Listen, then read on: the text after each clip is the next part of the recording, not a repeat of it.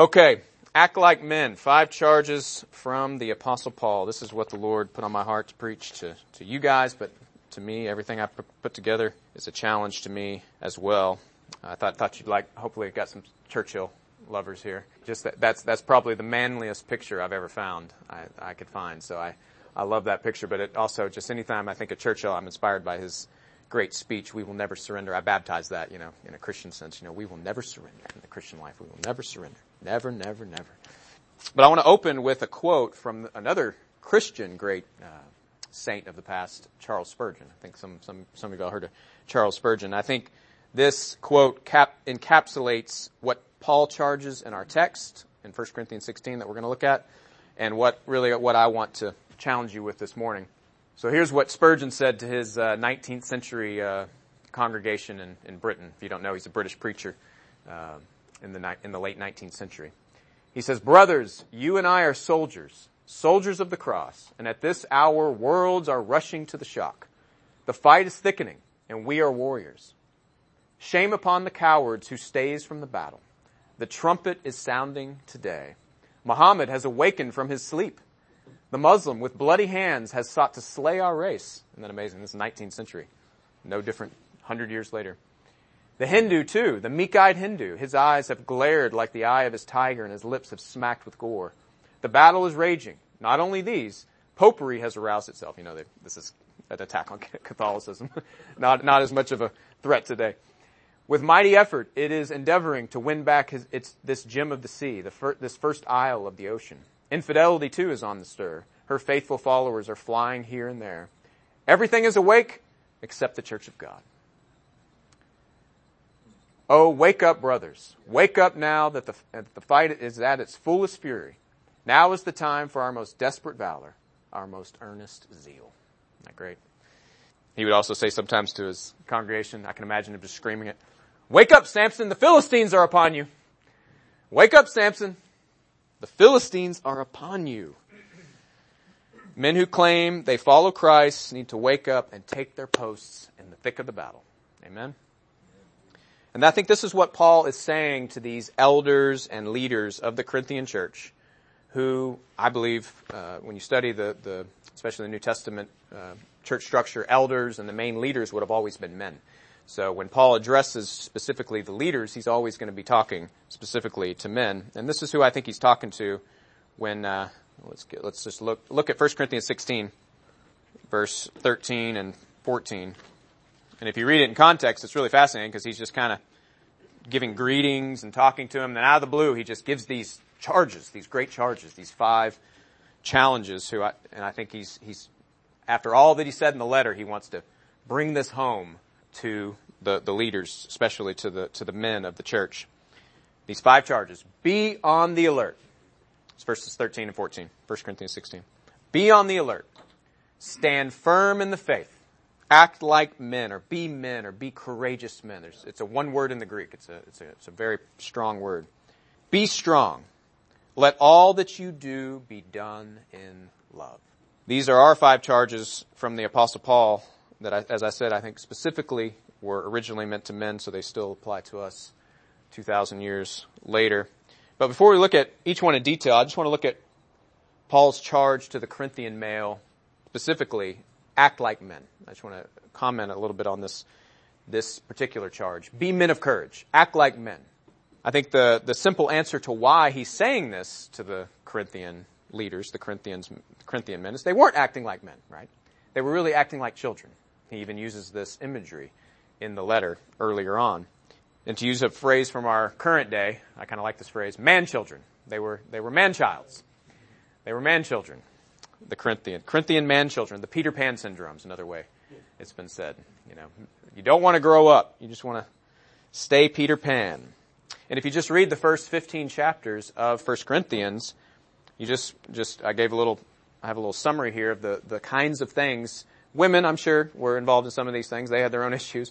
But largely men were probably the main culprits in these things. They were divided over celebrity preachers, putting them in the place of Christ. They were bringing lawsuits against their fellow Christians. Some were engaging in drunkenness at the Lord's table. One man was sleeping with his mother-in-law.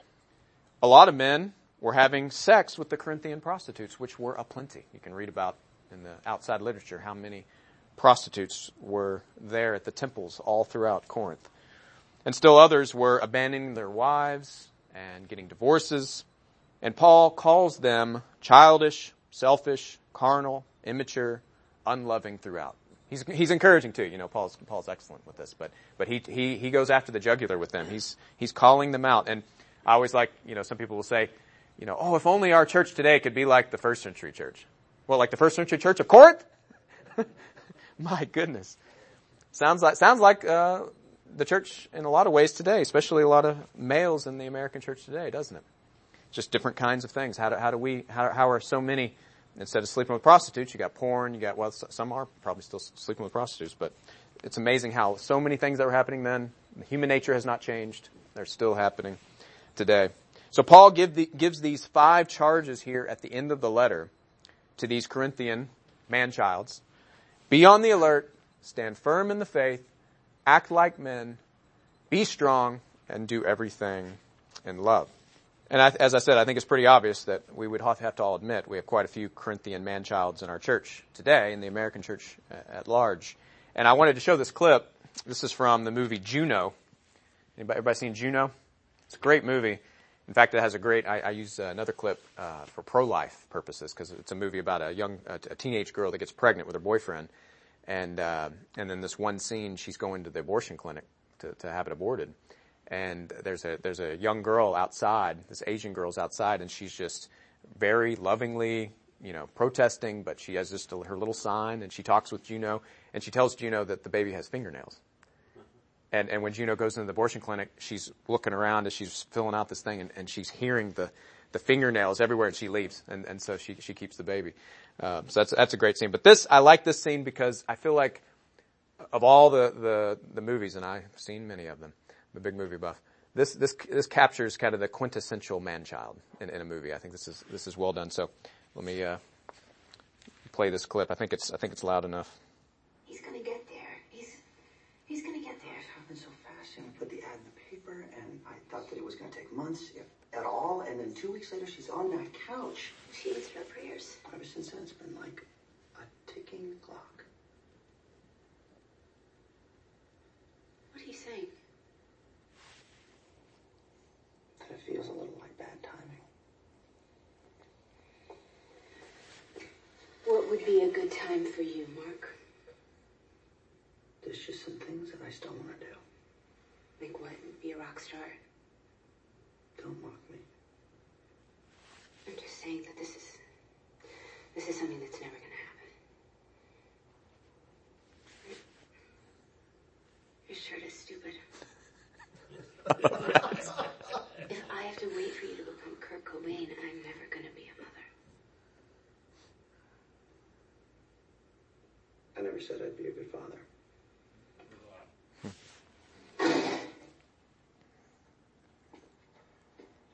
Grow up, Mark. I love that. Your shirt is stupid. That's the great. I think it's Soundgarden too. I grew up listening to Soundgarden. I think it's a Soundgarden shirt. Your shirt is stupid. I love that. Yeah, Mark is a man-child. He's selfish. I still have things to do, even though he's married. He's already agreed to her that they're gonna adopt this baby. He says, no, but I still have things I want to do for myself. I have all these things I want to do. He's childish. He has these adolescent dreams of becoming a rock star. He still thinks he's going to become a rock star. He's cowardly. He's not willing to take on the responsibilities that he has as a man, as a husband, as committed to adopting this child. He even says, I never said I'd be a good father. I never said I'd be a good father. Mark is a man-child. And one other example that I use just from the culture, because this is sadly such a popular thing in many of the comedies today, call them porn comedies pretty much, but tragically many of the comedy heroes are man-child. This is what so many, when they go to see movies, this is what they see. They see men that are basically man-children. An example I like to use, there's a plethora of examples, but one I like to use is Will Ferrell. Like Step Brothers is a classic example. It's getting a little older now. I've been using this example a while, but need to update my movie examples. But Step Brothers, Ferrell, if you haven't seen it, and you shouldn't see it, but Ferrell and his brother can't move out of their parents' house, right? And they're just obsessed. They have no meaning in life, no purpose. They're just obsessed with infantile pleasures. They can't stop masturbating. They are just man children. I mean, these guys are just the ultimate man children. And it's funny in the film, it's impossible really to watch Will Ferrell, of course, and not laugh. But for all grown-up men who actually take care of man children living in their houses right now all over America, it's not that funny. It's not funny to them. In a real-life situation, the Will Ferrell is not a comedy. It's a tragedy. And in fact, in the ancient world, in the Middle Ages, if you read about the kind of guys like this, man children in that time, they would probably be beheaded. They would probably be just put to death. But I think you read about how people were treated if they weren't rising up to that chivalrous type expectation at that time. But sadly, we've lost a lot of that. But also, what frustrates me about Will Ferrell, if you know about his life, in real life, he's not a man-child. Even though he's pretty much a man-child in all his characters, in real life, he's been married to the same woman for 25 years. He has 3 children. I read about how he's very generous to charity. I don't know if he's, professes to be a believer or anything, but he's at least a responsible adult. But the person that everyone goes and sees is this fake, man-child that he portrays in the movies, and that's who, sadly, many males in our culture are emulating and imitating. But I think this is a crisis. I think it's pretty clear that we have a crisis of manhood, a crisis of masculinity, a crisis of men, not just in the church, but also in our culture. And as a pastor, and I'm sure Keith could share the same, I've counseled many couples who were, on the verge of divorce and trying to save their marriage. And I wouldn't say in every case, it was the man. There was definitely cases where the woman was I would say, more cold and just there was no way to bring reconciliation. But in most cases, I would say this is the main problem. Whether it was, you can go down the list of the things, whether there's porn or video games, it was all these adolescent type, man-children type reasons that led to the end of that marriage. And so this is really an epidemic. I think there are too many like Mark, too many that won't grow up, that won't take on the responsibilities that they need to. And like I said, we could spend all morning talking about the problems of what's going on in our culture. You just watch anything or part of anything, you see how many problems there are just outside the church. Sadly, there's so many problems inside the church, but the feminization of men outside the church, the confusion really of just what it is to be a man or be a woman. I think the last I checked, some say there are 38 different genders. Some say there's 72. I've seen as high a number as 72. And then I had to give you one, just that this was just earlier this year. This is an article from the Inquirer. Men's cuddling group aims to redefine masculinity and heal trauma. This was just a little earlier this year. And this is, of course, like an extreme example, but we should take this very seriously. Just like Spurgeon said earlier, Muhammad's awake, the Hindu is awake, but this is something new. Even Spurgeon didn't see this kind of thing, where we have this direct attack on what it is to be made in the image of God, our identity as men and women. There's only 2 genders. In case you were asking, there's only 2. There's not 38. There's not 72. And I think this is a systematic plan, ultimately from the enemy, to destroy and to mix everything up. This is what he does. He does it with sex. This is what homosexuality and gay marriage. He does it against marriage, and he's doing it with even our identity of who we are as men and as women. And so just really a tragic situation. And even some of the people I've read, it's interesting, some of the historians have talked about, and they get in trouble when they say this. As you say anything like this in a university now, you're going to get fired. But this one particular is very controversial because she just says the truth. But she talked about how many civilizations, Roman Empire is one example, but she gave many examples of civilizations that their end, when they finally ended, it did have this androgynous mixing of the genders and males becoming more feminized. This seems to be the end of any civilization. You can see that happening. And this is also why Jordan Peterson, by the way, from Canada, has kind of arisen as this, celebrity of some sorts. He's a psychologist. He's become this phenomenon. And it's mainly because of this crisis. And I was talking to Pastor Keith about him. I really like him. I don't think he's a Christian.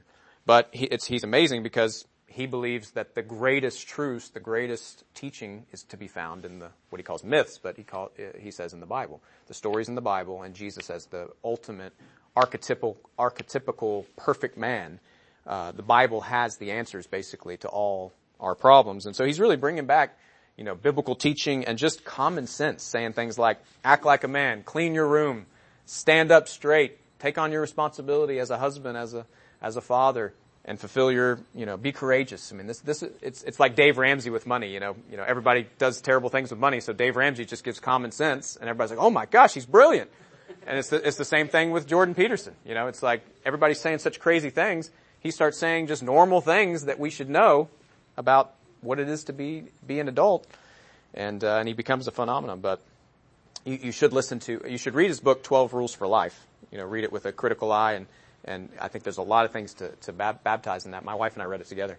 And also he's been on Joe Rogan. If you ever listen to Joe Rogan's podcast, real popular thing as well. But on that one, in one of them, I'll send it to you if you email me. It's amazing. He even has this large segment where he talks about Jesus, and he says, we today need to take up our cross and follow Jesus. But it's fascinating because he's talking about kind of the archetypical, he's almost treating him like an Achilles or the perfect figure that maybe he didn't really rise from the dead. Maybe there's no history behind it, but he's still the person to follow. So it's a neat thing to baptize. So back to Paul.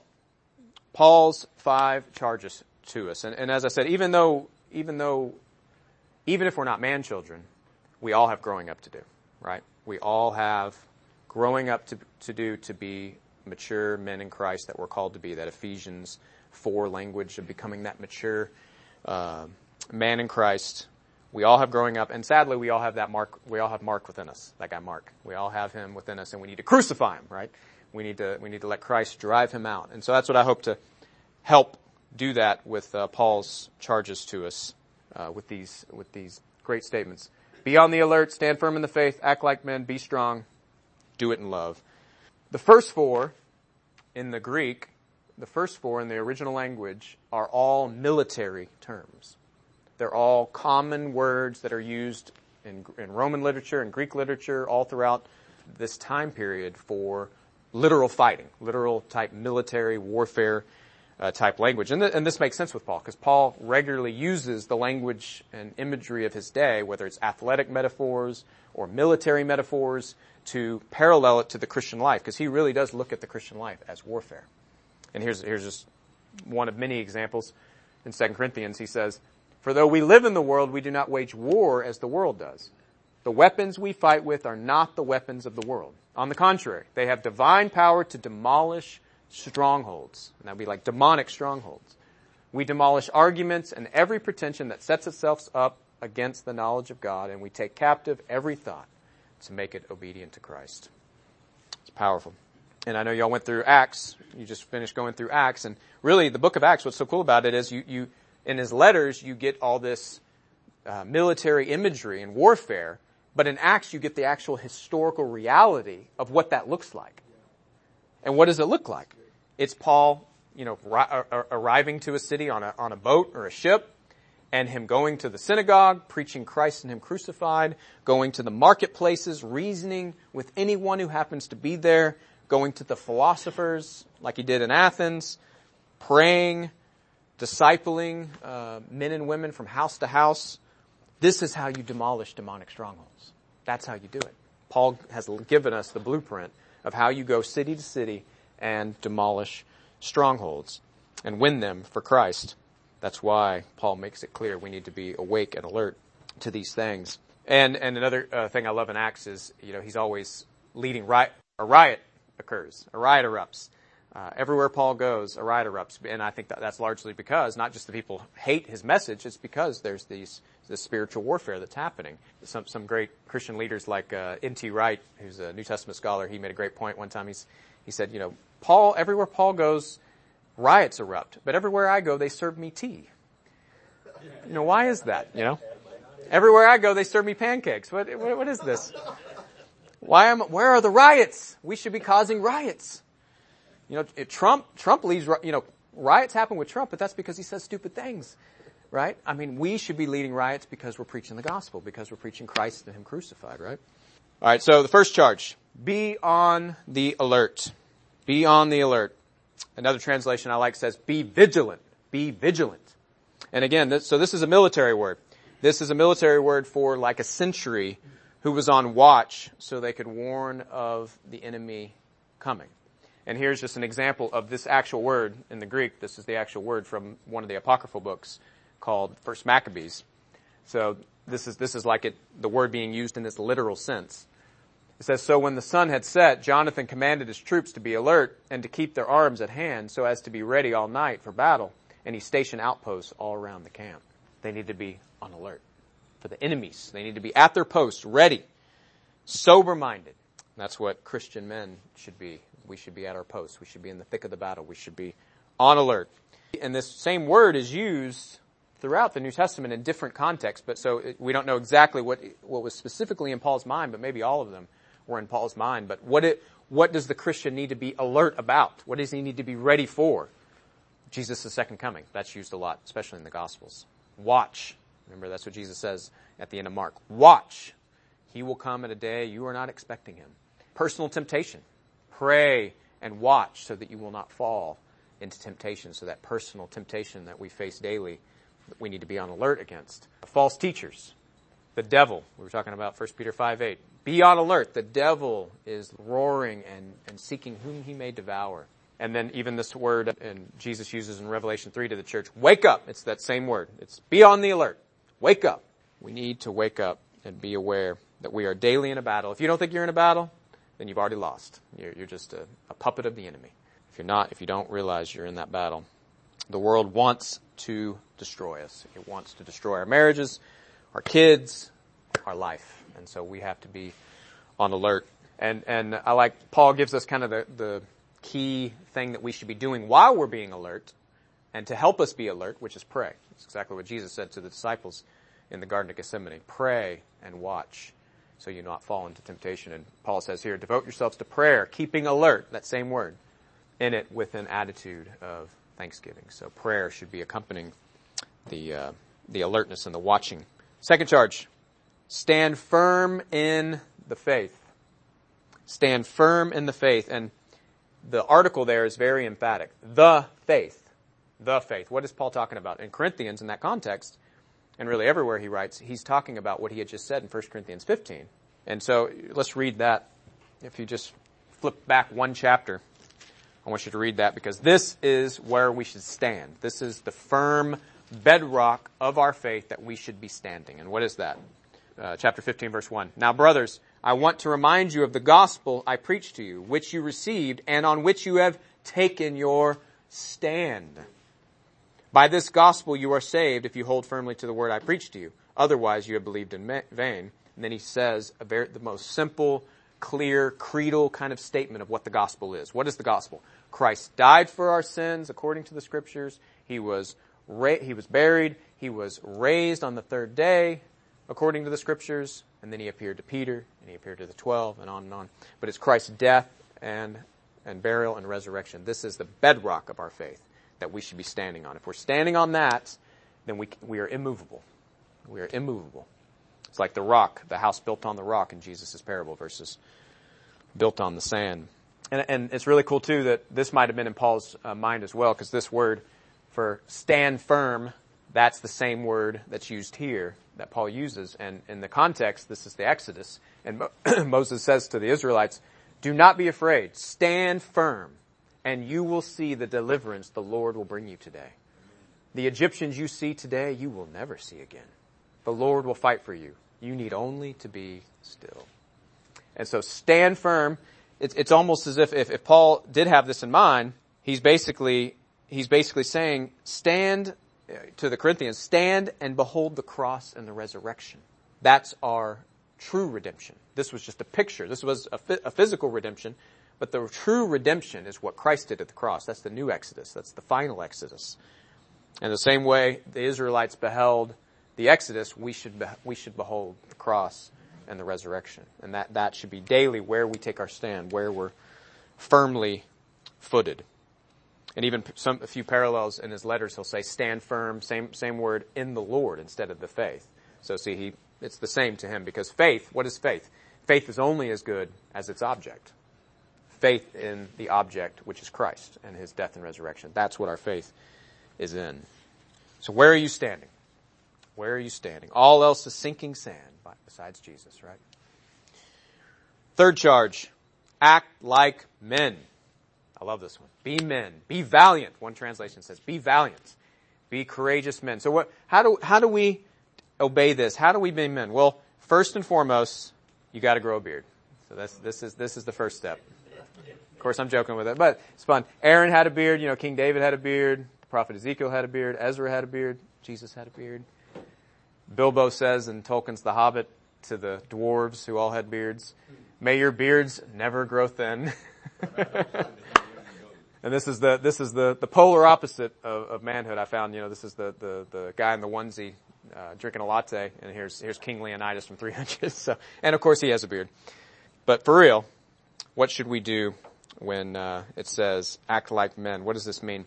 As I said, in the original context, the literal use of this word was always in the context of battle and being courageous. It was if being a man is always like used synonymously. In fact, it's the same word. The same root word in Greek for man is the word for courage. Isn't that interesting? So to be a man is to be courageous. And in the ancient world, that usually consisted in battle. That usually consisted in a physical sense. And I didn't put the other verse on there before we get to this one. And I'll just read it to you. But in 2 Samuel chapter 10 verse 12, this exact word is used probably in Paul's mind.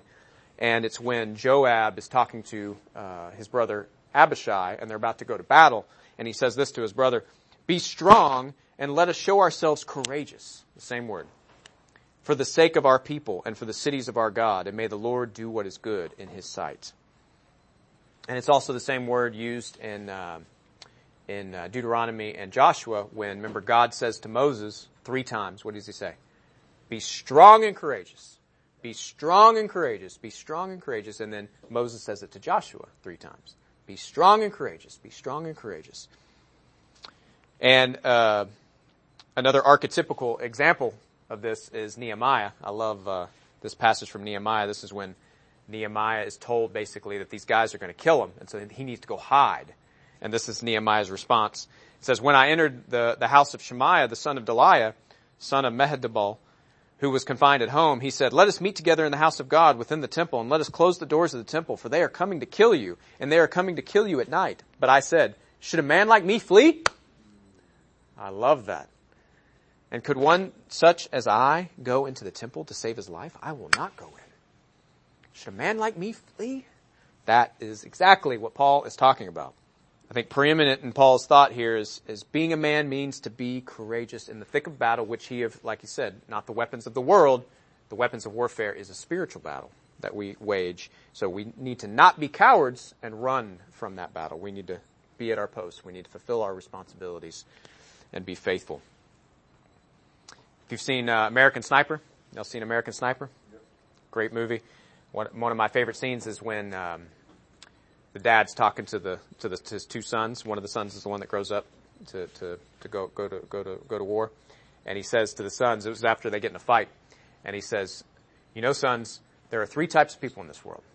There are sheep, there are wolves, and there are sheepdogs. The sheep can't protect themselves. They need people to protect them. The wolves attack the sheep. They're evil. The sheepdogs have the same power as the wolves, but they don't attack, they protect. They protect the sheep from the wolves. You guys are sheepdogs. You're sheepdogs. I love that. I think Christian men, we need to be sheepdogs. We need to be the sheepdogs in the church. The last military charge is be strong. And by itself, it could really be kind of a, self-help, self-motivating type statement. But you parallel it with Ephesians 6:10. He uses the same word, be strong in the Lord and in his mighty strength. So this is clearly in Paul's mind. He's saying be strong, but be strong in the Lord. This isn't something we conjure up by our own power. We need it from Christ. I can do all things through Christ who strengthens me. And this is how David was strengthened. I love this passage hidden away, tucked away in 1 Samuel 30. It says, moreover, David was greatly distressed because the people spoke of stoning him. For all the people were embittered, each one because of his sons and his daughters. But David strengthened himself in the Lord his God. I love that. So, some translators say he found strength in the Lord his God. How did he do that? It doesn't tell us, but in some way he managed to call out to God, and God gave him strength God gave him power in this moment of distress. I love that. We can do this anywhere. We can do this anytime. But even better, our situation is even better than David's. So we need to be strong, but strong from the Lord, from his inexhaustible strength. Lastly, I think Paul puts specifically this Christian stamp. If you just take these verses like I've done out of the context and just by themselves, you really could obey them literally as a Stoic philosopher or a Roman soldier or a Israeli soldier. They weren't other than the faith, they weren't specifically Christian. But when he says at the end, let everything be done in love, this was something that the Stoics, the Romans, the Greeks, this isn't something they talked about. Love, compassion, the kind that Christ showed the world, they didn't know that this was a new thing that the world received through Christ and is unique to the New Testament, really. And Paul even uses this great word, agape, love, 3 times in these last 10 verses of this chapter in 1 Corinthians 16. And for Paul, of course, this is not just some emotional, subjective, abstract idea of love. This is this Greek word agape. There's 4 words for love in Greek. And this is the strongest one when it talks about sacrificial love. The sacrificial love that was shown definitively in Christ at the cross. This is love. God demonstrates his own love for us in this, that while we were still sinners, Christ died for us. And so when Paul, again, just like be strong in the Lord here, everything should be done in love. What love? What's love, Paul? Christ. It's the love of Christ. It's emulating him. The love comes from him. And let me parallel this to make this even clearer. He says similar things in Ephesians 3. If you look at Ephesians 3, starting at verse 16, Paul says, I pray that out of his glorious riches he may strengthen you with power through his Spirit in your inner being. Strengthen is that same word for being strong. So that Christ may dwell in your hearts through faith. And I pray that you, being rooted and established in love, may have power together with all the saints to grasp how wide and long and high and deep is the love of Christ, you see. That's what he means by love. And to know this love that surpasses knowledge, that you may be filled to the measure of all the fullness of God. The love of Christ is what he's talking about. And this makes sense because who was the perfect man, according to Paul? If we could ask Paul, who was the perfect man? Who was the perfect man that we should imitate? It's Jesus of Nazareth. And this is even the agreement of many secular and people who aren't even Christians. They would all admit no one was more beautiful, no one was more good, no one was more compassionate and loving than this Jesus of Nazareth that lived 2,000 years ago. So I think for Paul, what does it mean to be a man? Ultimately, it's to walk as Jesus did. It's to love like Jesus did. It's to imitate him. He even says, imitate me as I imitate Christ. Jesus was completely in control of his emotions. He even wept. It's not unmanly to weep. Jesus wept. He was pure in every way. He was completely selfless, giving his all for everyone else. He only used his power to protect and to save us all from the wolves. He was the ultimate sheepdog, right? The good shepherd. But he needs other sheepdogs. He needs us to be sheepdogs for him, the good shepherd. What can God do with just one man walking as Jesus did, loving as Jesus did? Paul's a great example. Just one man pretty much single-handedly saw the Roman Empire turned upside down by his walking as Jesus did, by his loving as Jesus did, and preaching that immortal message, the immortal gospel. So I'll just close with a recommendation on some books, because leaders are readers. We need to be reading. You need to be in, of course, the Word, God's Word, but you need to be reading great books as well. And so I'd say, first of all, you need to be in the Word every day. It's not just some cliche. You need to be in the Bible daily. You know, if you ask David, King David, what is a man, King David? Blessed is the man who what? Meditates on God's Word day and night. That's what David went to, first and foremost. We need to be in God's Word every day. But these are my 3 favorite and the ones that have been most influential on me. And I think that help us the most to become more like Christ. Of all the books that I've ever found, St. Thomas à Kempis, The Imitation of Christ, Augustine's Confessions, and Bonhoeffer's The Cost of Discipleship. These 3 particular are incredible for accomplishing exactly what we're talking about. what it is to become a man. You read these books and you're humble and obedient and listening to what they're saying and seeking Christ through them, you'll become better men. You'll become more like Christ. You'll grow up more. So these accomplish that purpose for really what I think is the measure of a great book. For me as a Christian, what's the measure of a great book? How much does it push me to work towards Christ?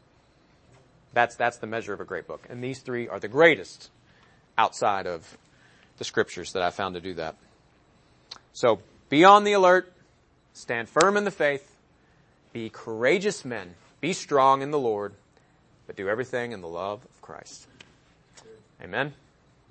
We want to talk about anything?